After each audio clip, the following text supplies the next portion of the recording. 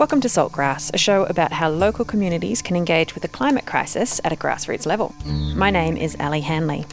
In this episode, I'm speaking with Rob Law, Executive Officer of the CVGA, or the Central Victorian Greenhouse Alliance.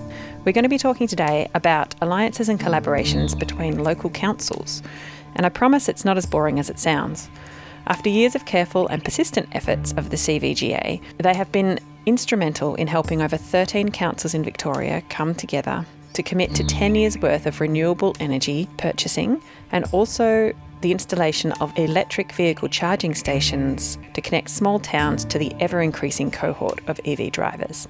You might remember Rob from the episode called Endgame, which came out in January of this year. Rob was working on a podcast with Kyla Brettel about climate. Rob has also been involved in the team that's been working locally to get our shire and region to zero net emissions.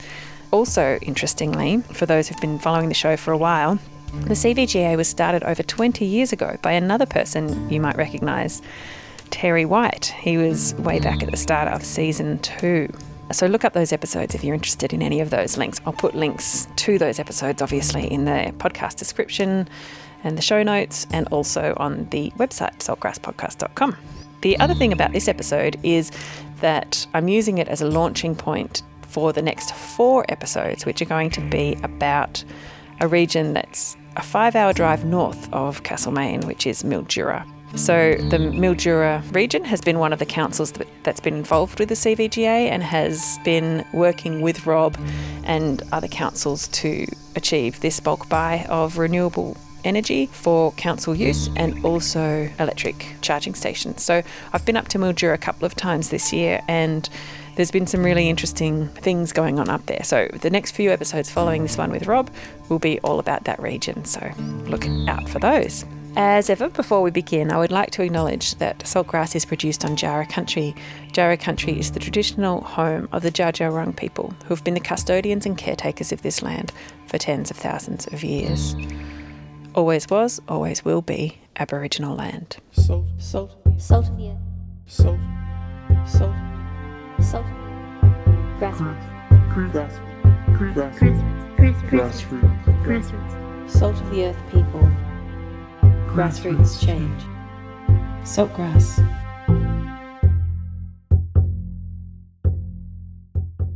Listen to all episodes of Saltgrass on your podcast app or at saltgrasspodcast.com. Can you tell us what CVGA is and how it started and how it's grown? Sure. So the Central Victorian Greenhouse Alliance is a regional organisation of local governments, and it's existed for 21 years now. So it's sort of managed to ride through, a whole range of flux in national and state climate action over the years and be really consistent over those 21 years in coming together and doing stuff at a local level. It was formed by a local man, Terry White, who I believe your listeners know. Yes. And he, with a few other people, got together and recognised that there was, off the back of the Millennium Drought in 2000, that there was a need to kind of look at doing things at a regional level. So rather than just each council and each community doing things by themselves and doing it alone, that they could actually do a lot more and have a lot more impact if they came together. So that was the origin of it, and over the first couple of years it started to formalise and became a not-for-profit organisation, and that's what it is today. It's been able to work through those 21 years and do some really great things through collaboration and what we call collaboration, which is where you collaborate and compete against each other and have this nice healthy sense of wanting to do better than the other council or other community. Yeah, sure. So my understanding of it was that it was largely council and shires collaborating, but is it groups that are not council are also involved? Yeah, so originally it started off being quite a motley group of organisations. It was a few councils. It was what was called the Catchment Management Authority. I think even Bendigo Bank was involved and the university. So it was quite diverse, but for the last 10 years at least it's been local governments. And so it's 13 local governments in our region.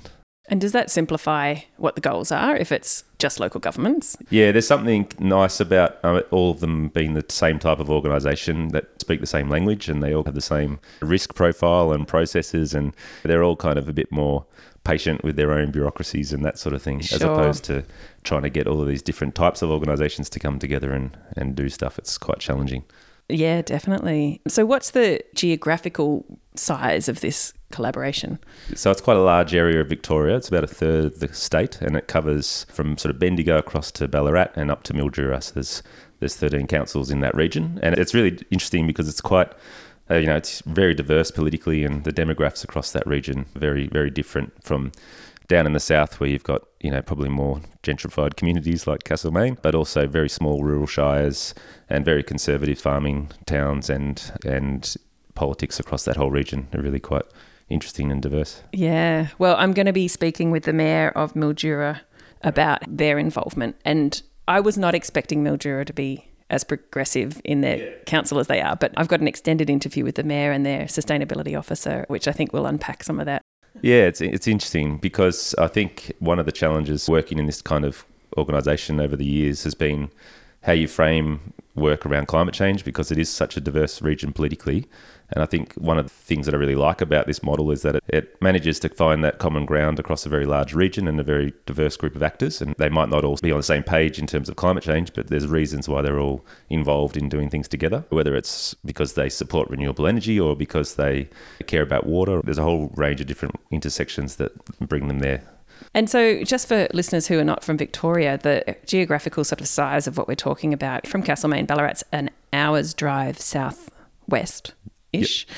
And then Mildura's about a 5-hour drive north from us. The distances for me sort of become a little bit relative because I'm often crisscrossing all over the place. But I think the distance from where we live in Castlemaine to Mildura, 5.5 hours drive is a good sort of idea of the size of the region. And before the pandemic, a lot of these councils weren't using the internet very well. So I often had to drive for 4 or 5 hours to do a half an hour council briefing, so I'm very pleased that wow. So Zoom has been a great thing for and I noticed down below there's an electric vehicle. Is that yours? It is. So we bought that for the organisation a week before the pandemic hit, so it pretty much sat in the garage for the rest of that time. Disappointing. But we were also limited at the time by lack of charging infrastructure in regional Victoria, so we had this electric car but we couldn't actually drive around to our councils anyway. So I know that that's one of the projects we'll be talking about in a minute, that you have subsequently opened up across all these shires electric charging stations in strategic towns. That wasn't just solely for your own purposes. It was yeah, there's a little bit of personal benefit in there, I think. But yeah, I think it's really trying to make sure that regional communities aren't left behind as we transition to electric transport. And it's interesting because prior to those charging stations going in the ground, a lot of those communities and councils were really of the view that this was a city thing and not really going to affect them much. But since it's happened, it sort of seems to have opened up a huge area of curiosity and interest now. So it's been a really good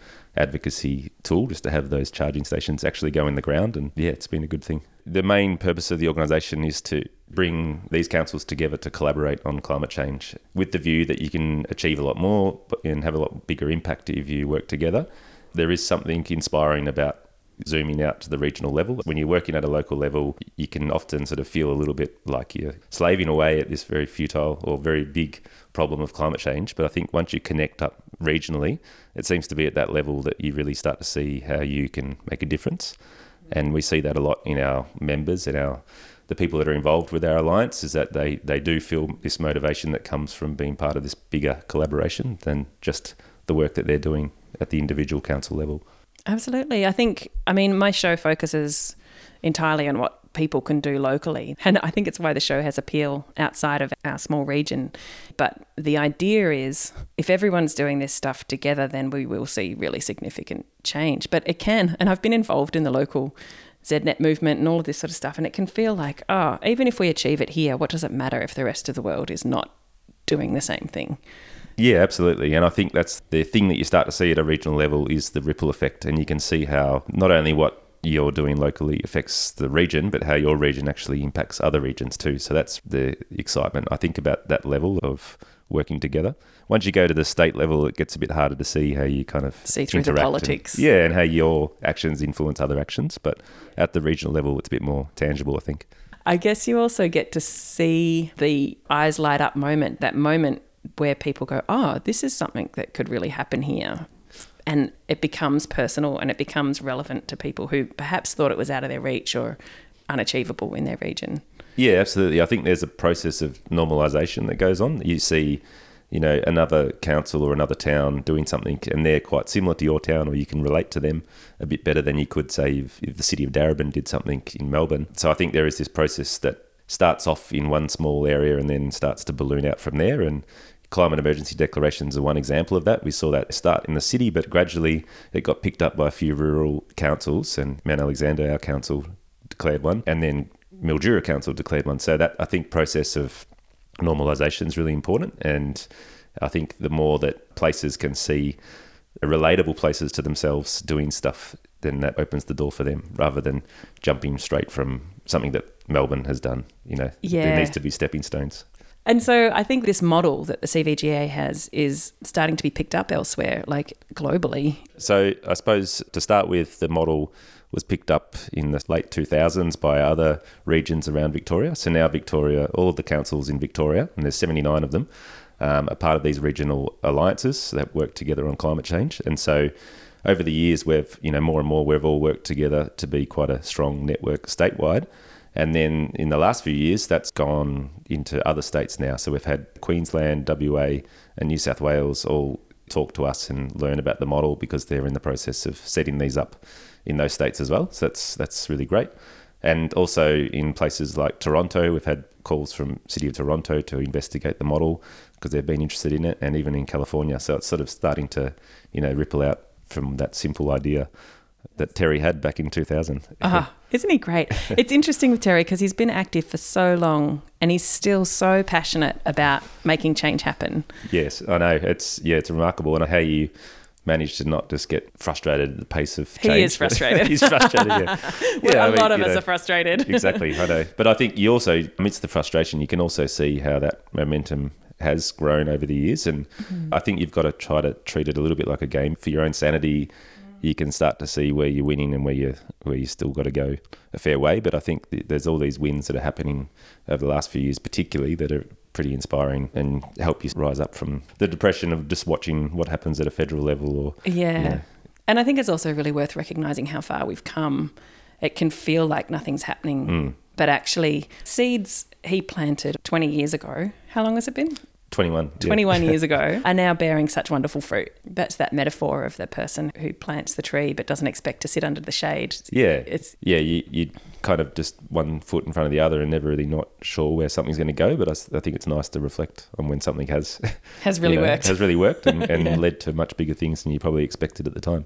Yeah, that's great. So there's two things happening. We mentioned earlier the electric vehicle charging stations, but there's also a power group buy, basically. So I'll start with that one because that's been the most intense and exciting project for me over the years, because it's been going for about 6 years, this project, which is where all of the 46 councils have come together and basically entered into a 10-year contract for powering all of their facilities and their streetlights with 100% renewable energy. So that in itself is a complicated thing to explain of how that works, because it's not that they're all generating their own renewable energy on site. They've actually got a contract with a wind farm in Western Victoria, but there's a lot of background to getting to that point, and it's a lot bigger than them just buying green power off the shelf. It's sort of a commitment to renewable energy, and it's a form of divestment. They're ensuring that their money, is not going to any fossil fuel projects in the state, and it's also contributing to going beyond what the state and federal governments set for their own renewable energy targets. So it's an important thing to have got to, where all those councils have got 100% renewable electricity now.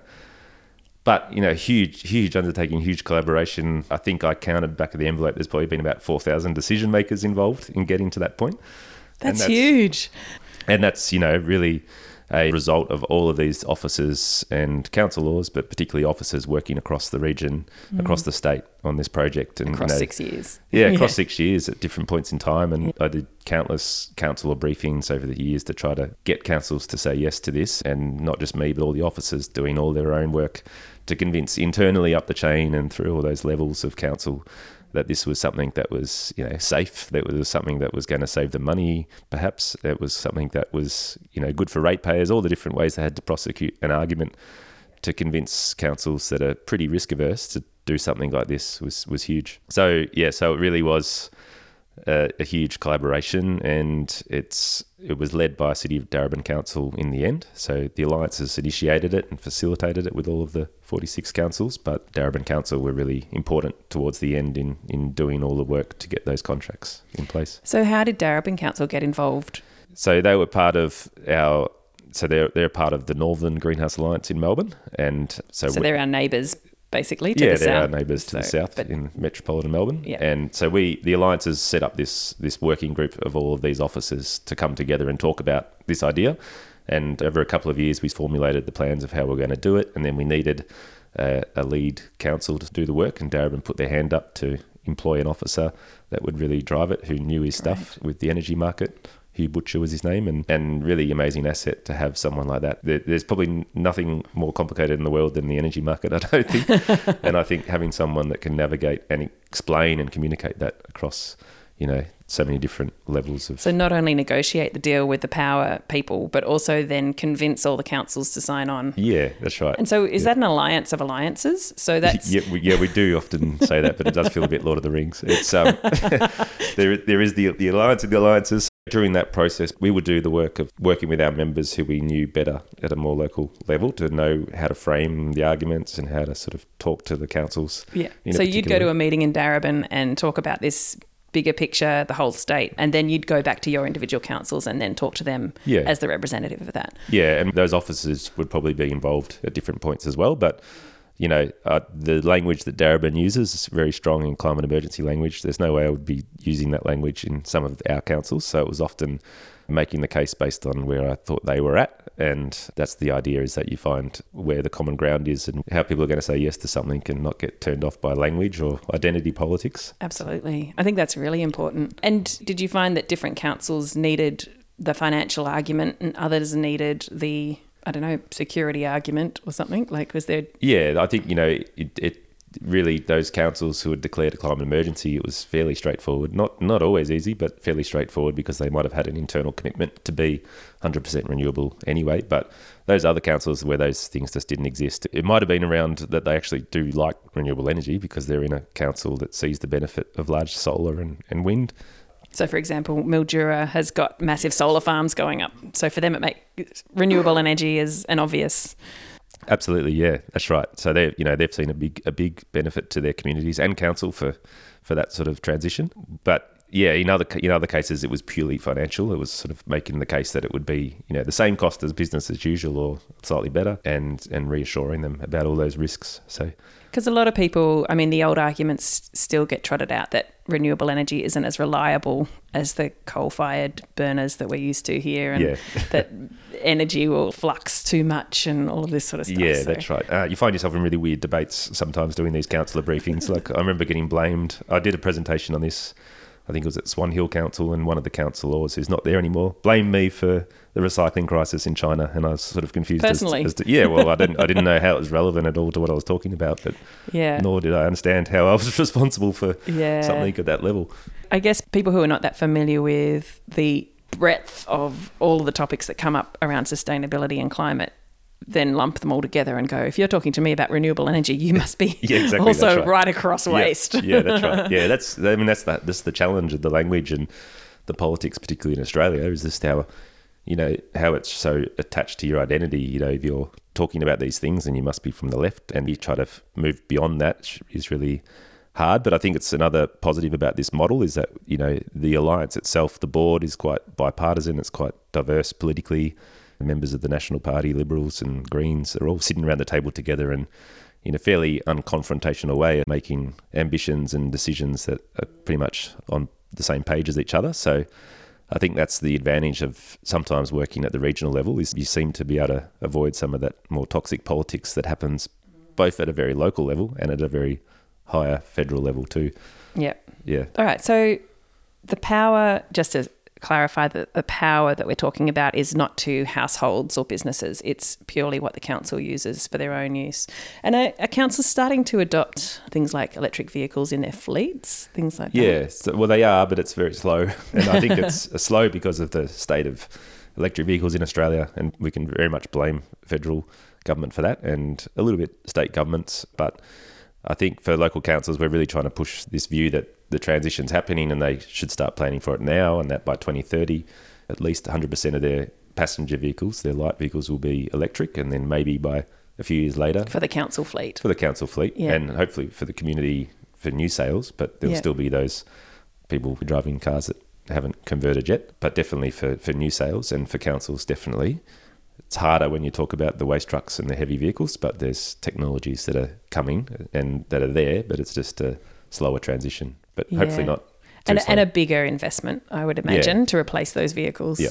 All right, so let's talk about the charging stations, and let's talk about where they've been installed and how strategic you were about which towns to put them in.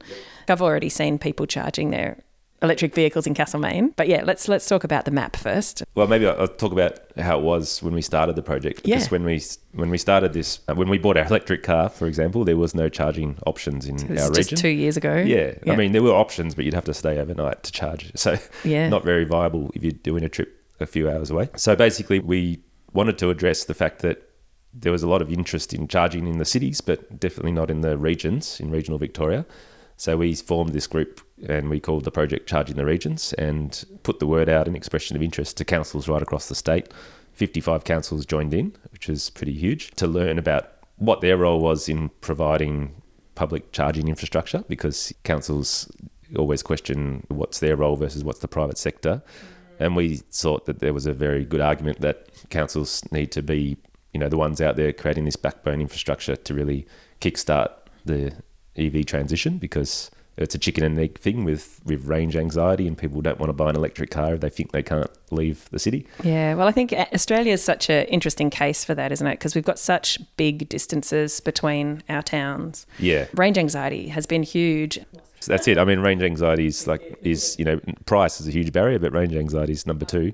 Tesla have put in their own charging stations strategically for where they think their people want to go. And then there's other private people trying to mimic the highway system, but it's actually not linking the smaller towns. Yeah, that's right. And that's what we were trying to address, encouraging people off the main highway routes. And it's all well and good for Tesla drivers, but other EVs can use their chargers. So we wanted to make sure it was going to be putting in infrastructure that was for all types of cars, or as many types of EVs as possible.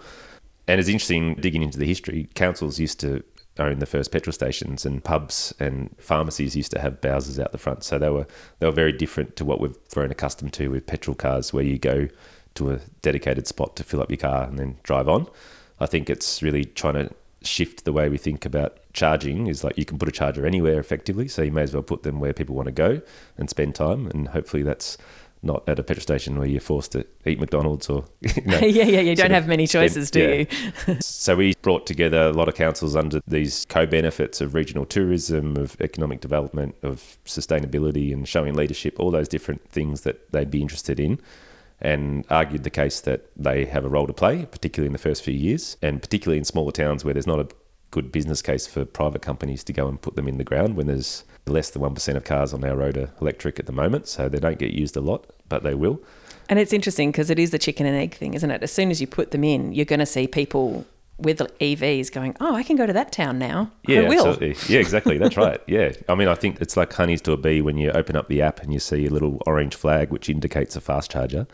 If you drive an electric car, that's where you go, and you'll definitely drive an extra 50 kilometres to avoid going to a slow charger if you can go to a fast charger, even if you stay there for longer. But yeah, I think it's part of the attraction is that you're allowing these towns to be included in the transition. And it really is something that I've noticed is every time I go to charge, someone will come up that's walking by that's really curious and want to know about them. And I think that happens to every EV driver. I actually saw that. I saw someone with a Tesla at the Castlemaine EV charging station, the new one.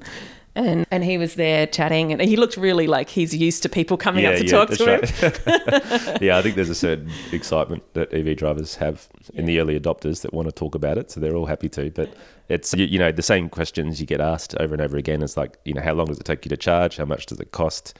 How far you can go? And I guess the answer's pretty different depending on what type of car you've got. But typically, we're seeing people stop at these stations for half an hour. They usually pay about $10 for a top-up charge, and that might get them a few hundred kilometres. So it's still cheaper than petrol, isn't it? Oh yeah, vastly. And for us, I'll charge at home with my solar panels whenever I can, and that's free. And then just use those public chargers when I'm needing to. top up out on the road. It's interesting. I feel like Europe and America and Asia have adopted EVs so much faster than us. I feel like we're still having conversations that they've had 10 years ago. Yeah, absolutely. I think Norway's 100% electric vehicles now. I just read the other day. Really? So, yeah, which is remarkable.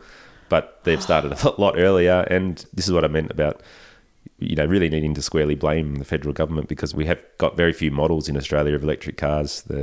There's no real incentives for bringing down the upfront costs. And those countries waived the import tax fee and all of that sort of stuff to help people get those EVs. Yeah. So I think we don't have any vehicle emission standards in Australia, which really means that we're becoming a dumping ground for all of those polluting vehicles. And a classic case of that was in WA. I think they received a lot of the London cabs because London introduced those measures. And so we've ended up with these old inefficient petrol vehicles driving around our cities. But, I don't want to be too down and out about it. I think it's just something that you work through and try to encourage despite the federal government, and charging is one element of that.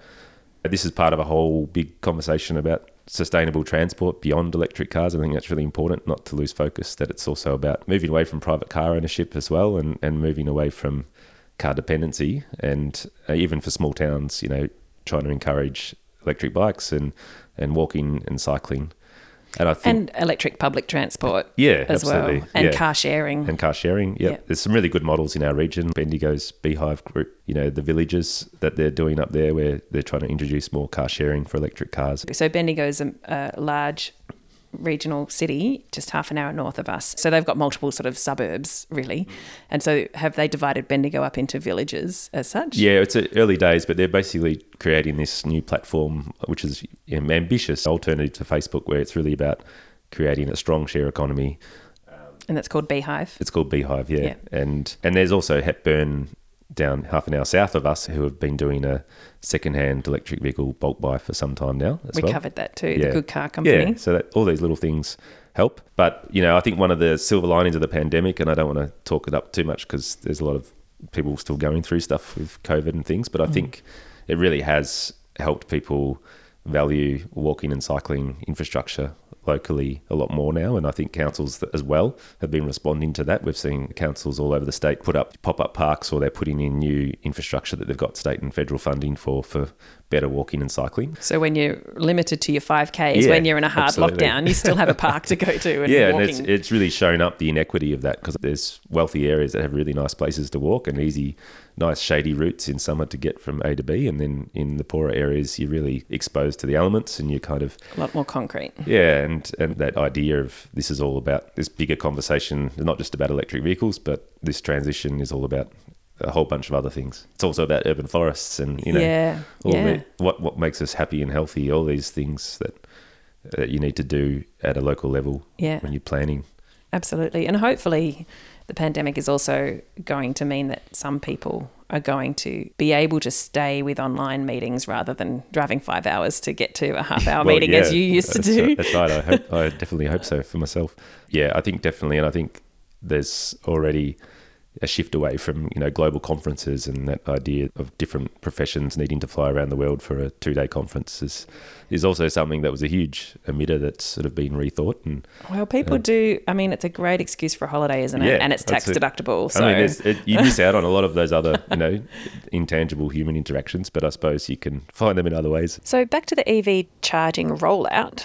Charging the regions. I think I asked this before, but we kind of skipped it. So how did you guys think about placing the EV charging points? Was it really considered? So with the Charging the Regions project, we're rolling out 23 stations across regional Victoria at the moment, and there's some in small towns like Oyen and Sea Lake and Robinvale, which are very, very tiny towns, but they're very far away from anywhere else. So they're really important to get that coverage. And so we worked with councils to try to work out how do you identify the best site for an EV public charger. And there's a range of different criteria. You want it to be thinking about where it is in relation to other EV chargers, but you also want to make it visible. You want to make it close to amenities, public toilets and playgrounds if you can. And then there's a whole bunch of other considerations around the power of the site, etc. So there's a range of different criteria that councils have used to identify where to put these in the ground. And I think that's the value of working together, is that you can think more strategically about it being a network rather than just each council going ahead and putting something in themselves. We recently drove to Mildura and back, and we stopped at Witchy Proof. Yeah. And it's beautiful. It's like there's one street which is the main shopping The centre. boulevard, The yeah. boulevard.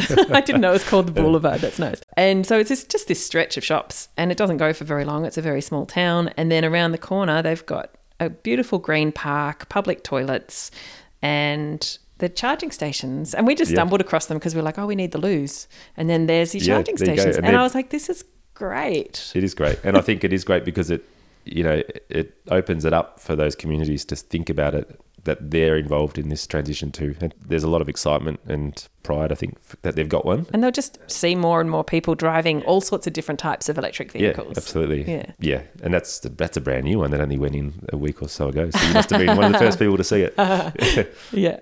And how nice is that, if you're stopping, to not have to be in this concrete zone of a petrol station or a service station with fast food and not a green thing inside. Yeah, absolutely. But this EV charging stations, you've got this beautiful, even if you just sat in your car the whole time, Yeah. you have a beautiful park to look at. You could go for a walk. You have the local shops, which are all very sweet Yeah. and quaint and old school, proper small town shops. You Yeah, know? absolutely. Yeah. And it's nice. I think it's really nice. And you could do that for your whole trip around Australia. You'd never have to stop at a servo, No, that's right. Yeah. You'd always maybe get to a pump better- up your tyres. Yeah. You'd always get a better deal, I think. Are there air pressure pumps at the No, EV it's charging just- stations? But good suggestion. But Okay, no, great. not yet. Work on that. Yeah.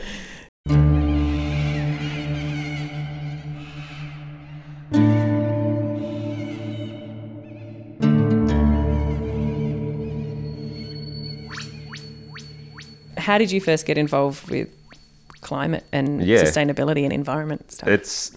I don't know why I was thinking about this the other day, but I was, and there's two things that stick out for me. One was probably being my dad growing up, and my dad was an architect, but he was also really involved in the 70s and 80s in Australia in this native garden movement and moving away from agapanthus and exotic plants to valuing Roses and geraniums. Yeah, and valuing indigenous and native plants, and so he forced us to learn plant names in the back of the car on the way to school. And Really? and I was always contrary and rebelled against it, and I didn't want to learn these names. I didn't see the point because it's like, why am I learning European names for Australian plants? And anyway, Was he talking about botanical names? So the Latin? Yeah. So, Coria alba, and we'd have to learn all these sort of, repeat them back to him. That's great. But I was laughing later on in life. I went to Tasmania and did a science degree in which I did botany and geography, and I'm like, damn, he's kind of won. He's He got you here there. I am learning plant names. The other thing was that I came out of doing a music degree in my early 20s, and I was really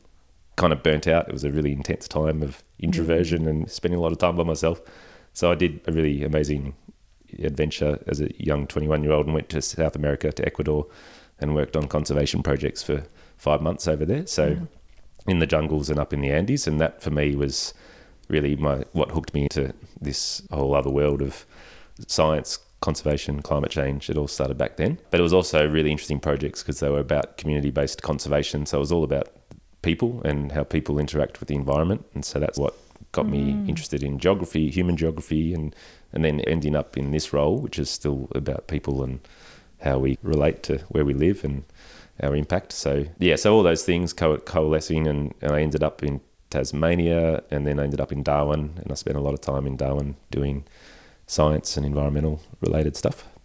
What sort of science was it? Pretty diverse. I was doing some very strange things in Darwin. One of the things about doing environmental science is you find yourself in really weird situations. I used to have to get up every morning and go off into the mangroves at 5 a.m. by myself with 2 dead birds on a stick.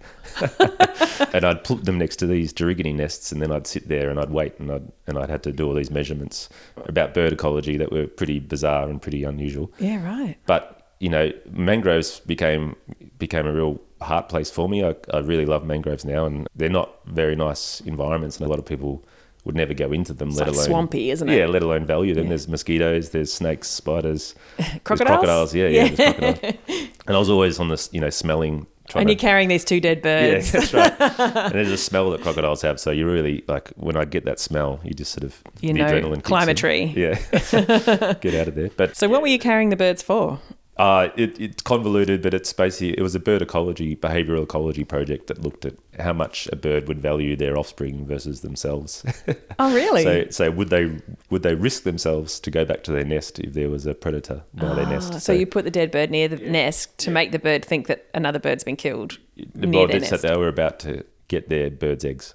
And it was a very strange project, and not one that I came up with, but one that I was asked to do. That's really bird psychology, isn't it? And it goes into well, there's that, but it also goes into this age-old argument about whether or not animals are self-conscious or aware. Yeah, and so it's this really deep psychology, existential. Yeah, I know, and a lot of projection probably going on with the person that came up with it. But yeah, you do find yourself in all these interesting places, and I did some time in Borneo in a conservation project, and in East Timor, and a lot in Northern Australia. So really good fun when you're in your early 20s, and enough that I've kind of got it out of my system. I think I don't need to do those sort of really exhausting pursuits anymore. But yeah, anyway, long story short, I ended up back in Melbourne working for these greenhouse alliances. So I started in the Metropolitan Greenhouse Alliances before moving up here 5 years ago, and took over this organisation. And what's your role officially here? It's executive officer, so CEO effectively. We have a board of 13 councillors across the region, one from each of those councils, and then we also have a number of staff that work on different projects, one of them being Joe Captine, which I think you've interviewed before as well. Yep, with MASH. Yeah, with MASH. So we get a lot of projects come in from grant funding and employ people on a needs basis. You started out as a musician, and then you ended up in ecology and science, and now you're sitting at a desk behind a computer all day. Yeah, that's right. Yeah. Do you still make music? So I don't sit at a desk all day. I've got 4 days a week I do this job, but I do a lot of music still, and music for film primarily. And I did work on a film nearly 2 years ago now called The Magnitude of All Things, which was a Canadian film about climate grief.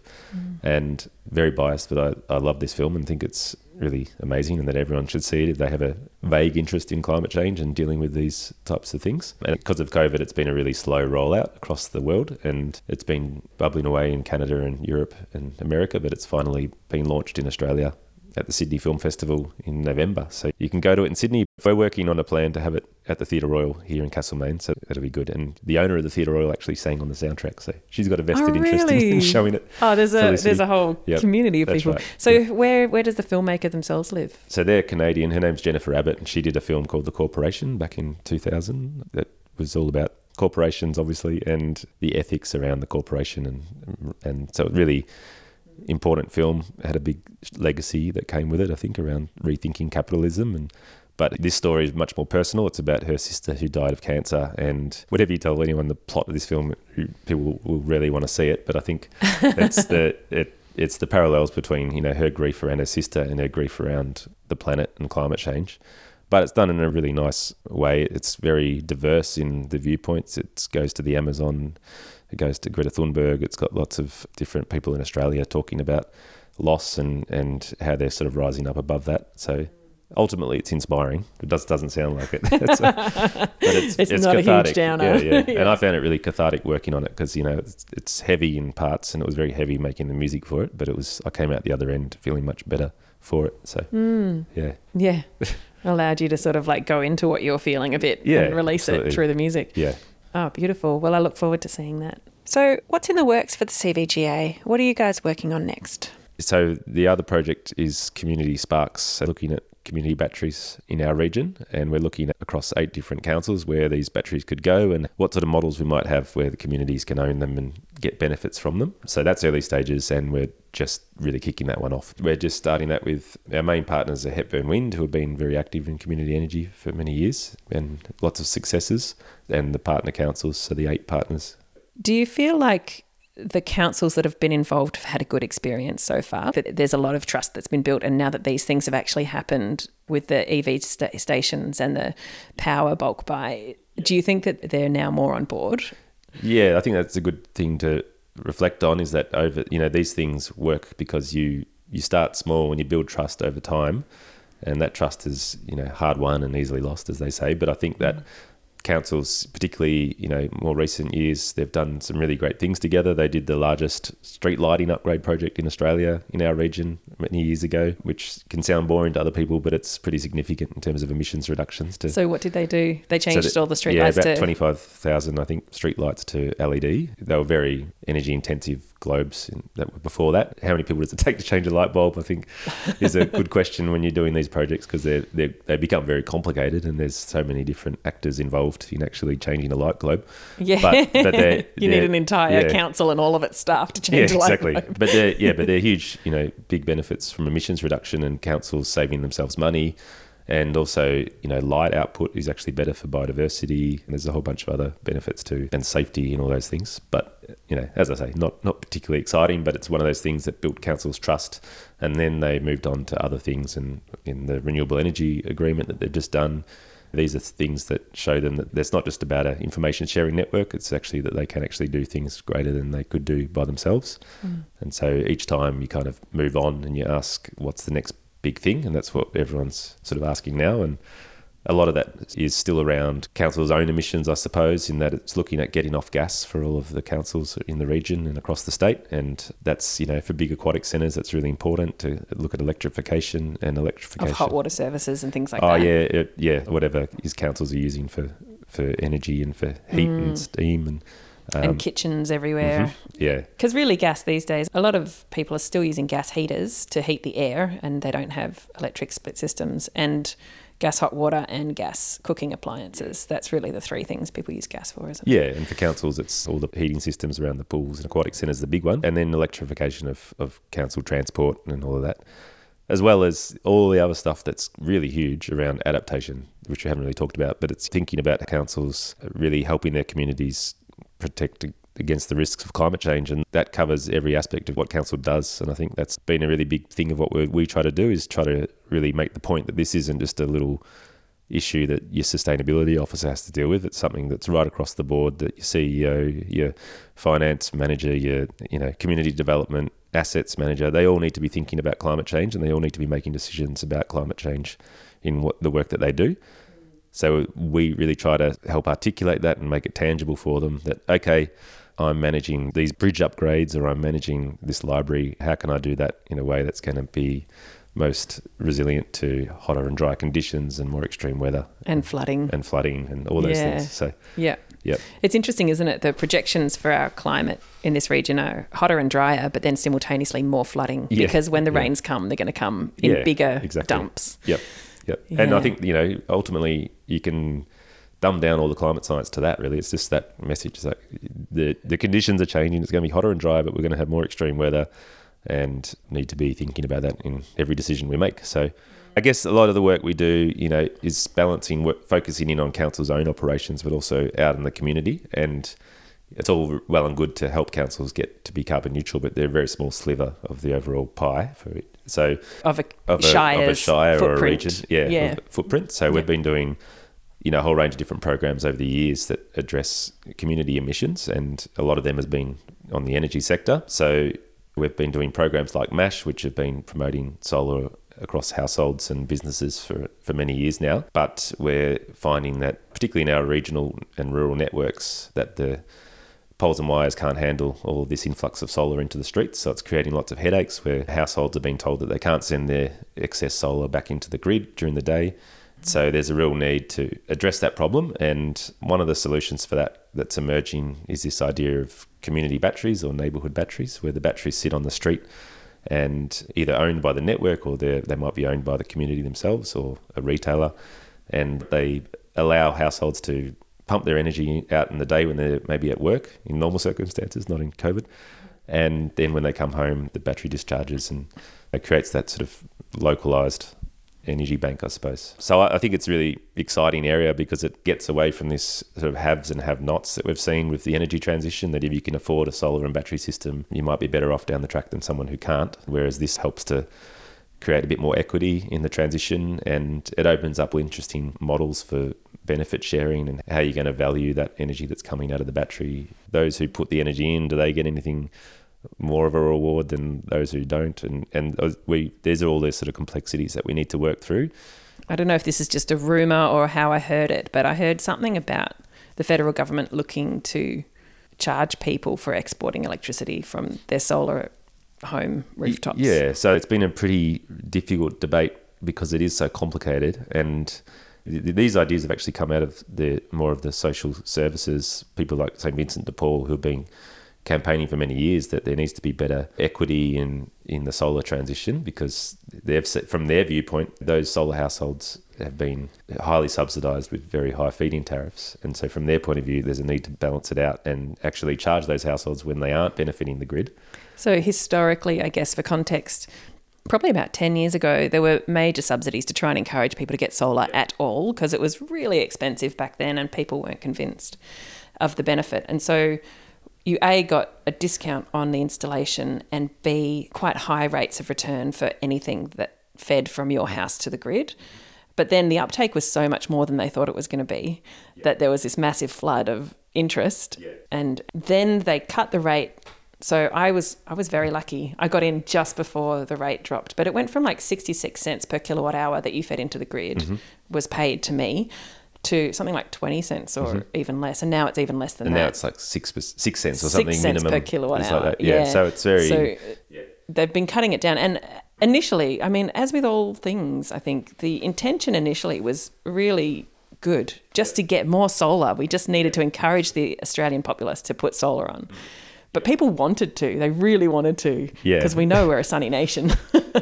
And then when the uptake got huge, they just had to reel it in quickly. Yeah. So, but now we've got the opposite problem. Well, now we've got a problem now, which I think is worth solar households acknowledging too, is that not every electron from a solar panel is useful to the grid. Like, it's not always going to be the case that you're creating this energy that's renewable, so therefore it's inherently good.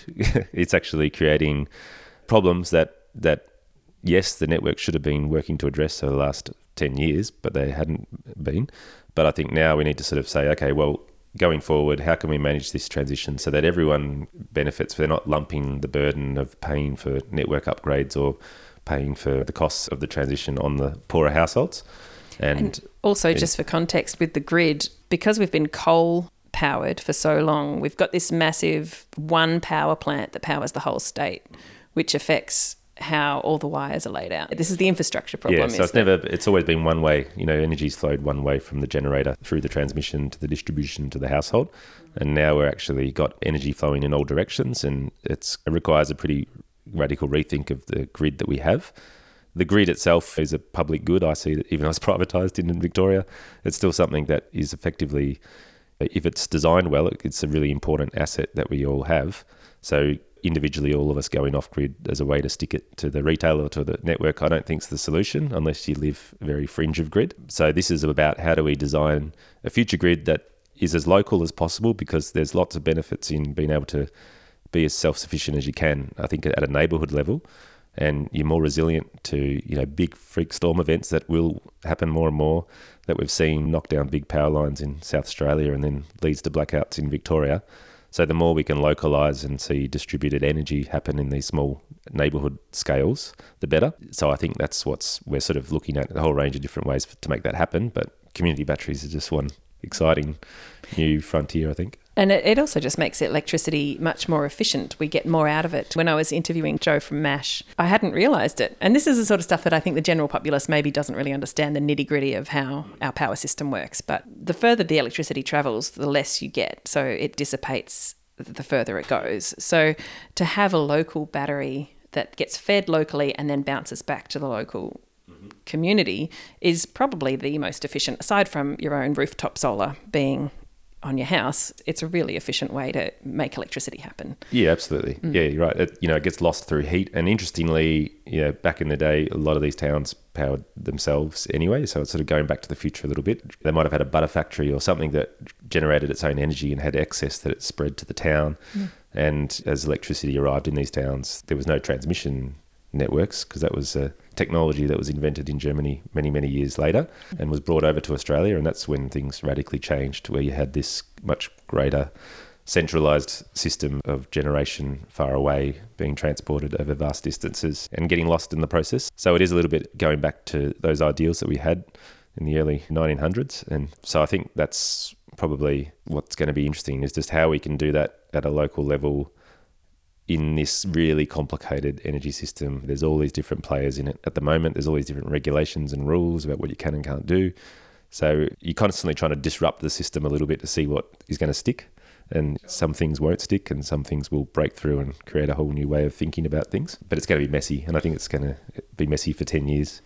We're so aware of how powerful the fossil fuel industry is in terms of influencing our politicians and what they decide to create as the rules for all of these things. Yeah, absolutely. Yeah. Oh, yeah, you see that time and time again. New energy market rules are introduced by small players and they get a lot of momentum behind them, but at the 11th hour they'll get shut down by two big incumbents and two big fossil fuel retailers. But those cards are falling, and I think we've seen, more and more that those big players are losing out, and they've probably never been so vulnerable. So that's sort of an exciting time, I think. Yeah. Yeah. I just find it fascinating that companies can't figure out that their business model isn't going to work and change. It's been really clear for 20, 30, 40 years that fossil fuels aren't going to be the solution forever, and that they're creating huge problems for the world generally in terms of emissions. And these companies have had a lot of time to know that. Yep. And then maybe become a world leader in wind or solar as well as doing the fossil fuels. But none of them have really done it. Yeah, that's right. But it's like, if you're a good business person, surely that's what you do. Yeah. I heard an interesting thing the other day about how, we often see them as recalcitrant or slow, but what typically happens is that they often sit back and let a lot of the startups test and disrupt. But in the meantime, they're always planning in the background to do the transition, but they're trying to wait it out until those until the technology's proven, all the failed attempts have happened and not through them, and then they jump in and then they sort of dominate. And I think that's what Apple did, many years ago with smartphones as well. They waited and watched a lot of these innovators and disruptors, and people were like, "Why aren't you moving with the times?" And they were, but not in public eye. So it's hopefully that sort of thing is happening, but at the same time, I don't really want it to be a situation where they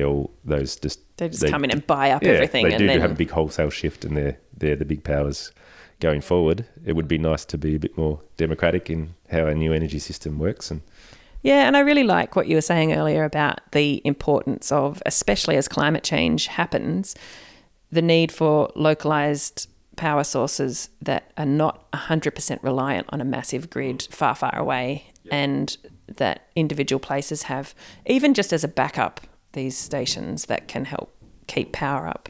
Because in bushfire situations and the heat of that, if people don't have power, like the heat alone, if they can't run their aircon or do whatever, it can be deadly. Yeah, I think this is the big arguments for what we do in our region, and what we get buy-in from is this idea of energy resilience or energy independence. And we're doing a microgrid project, so looking at two towns in our region, Donald and Tarnagulla, and they're quite remote and they're very vulnerable to those sort of things happening because they've got one skinny line coming out from Bendigo, hundreds of kilometres, that feed them their power.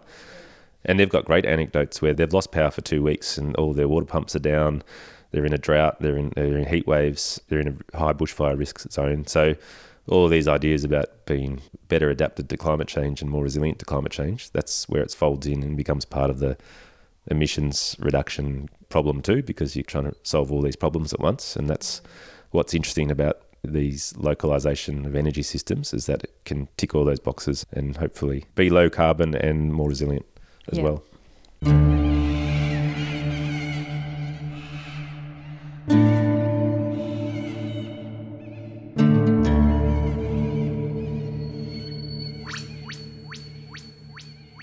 And that's it from us today. You've been listening to Saltgrass.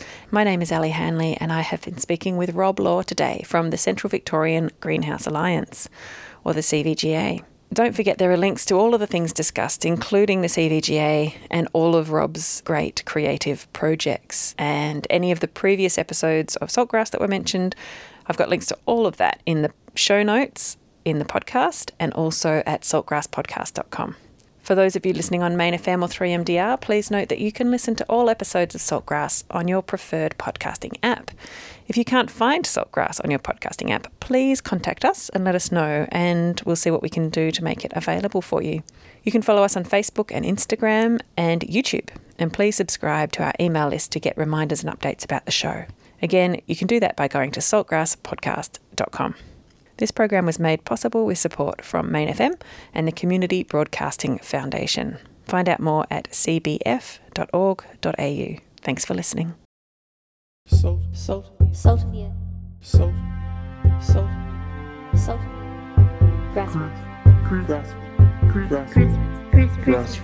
Grassroots. Salt of the earth people. Grassroots change. Saltgrass.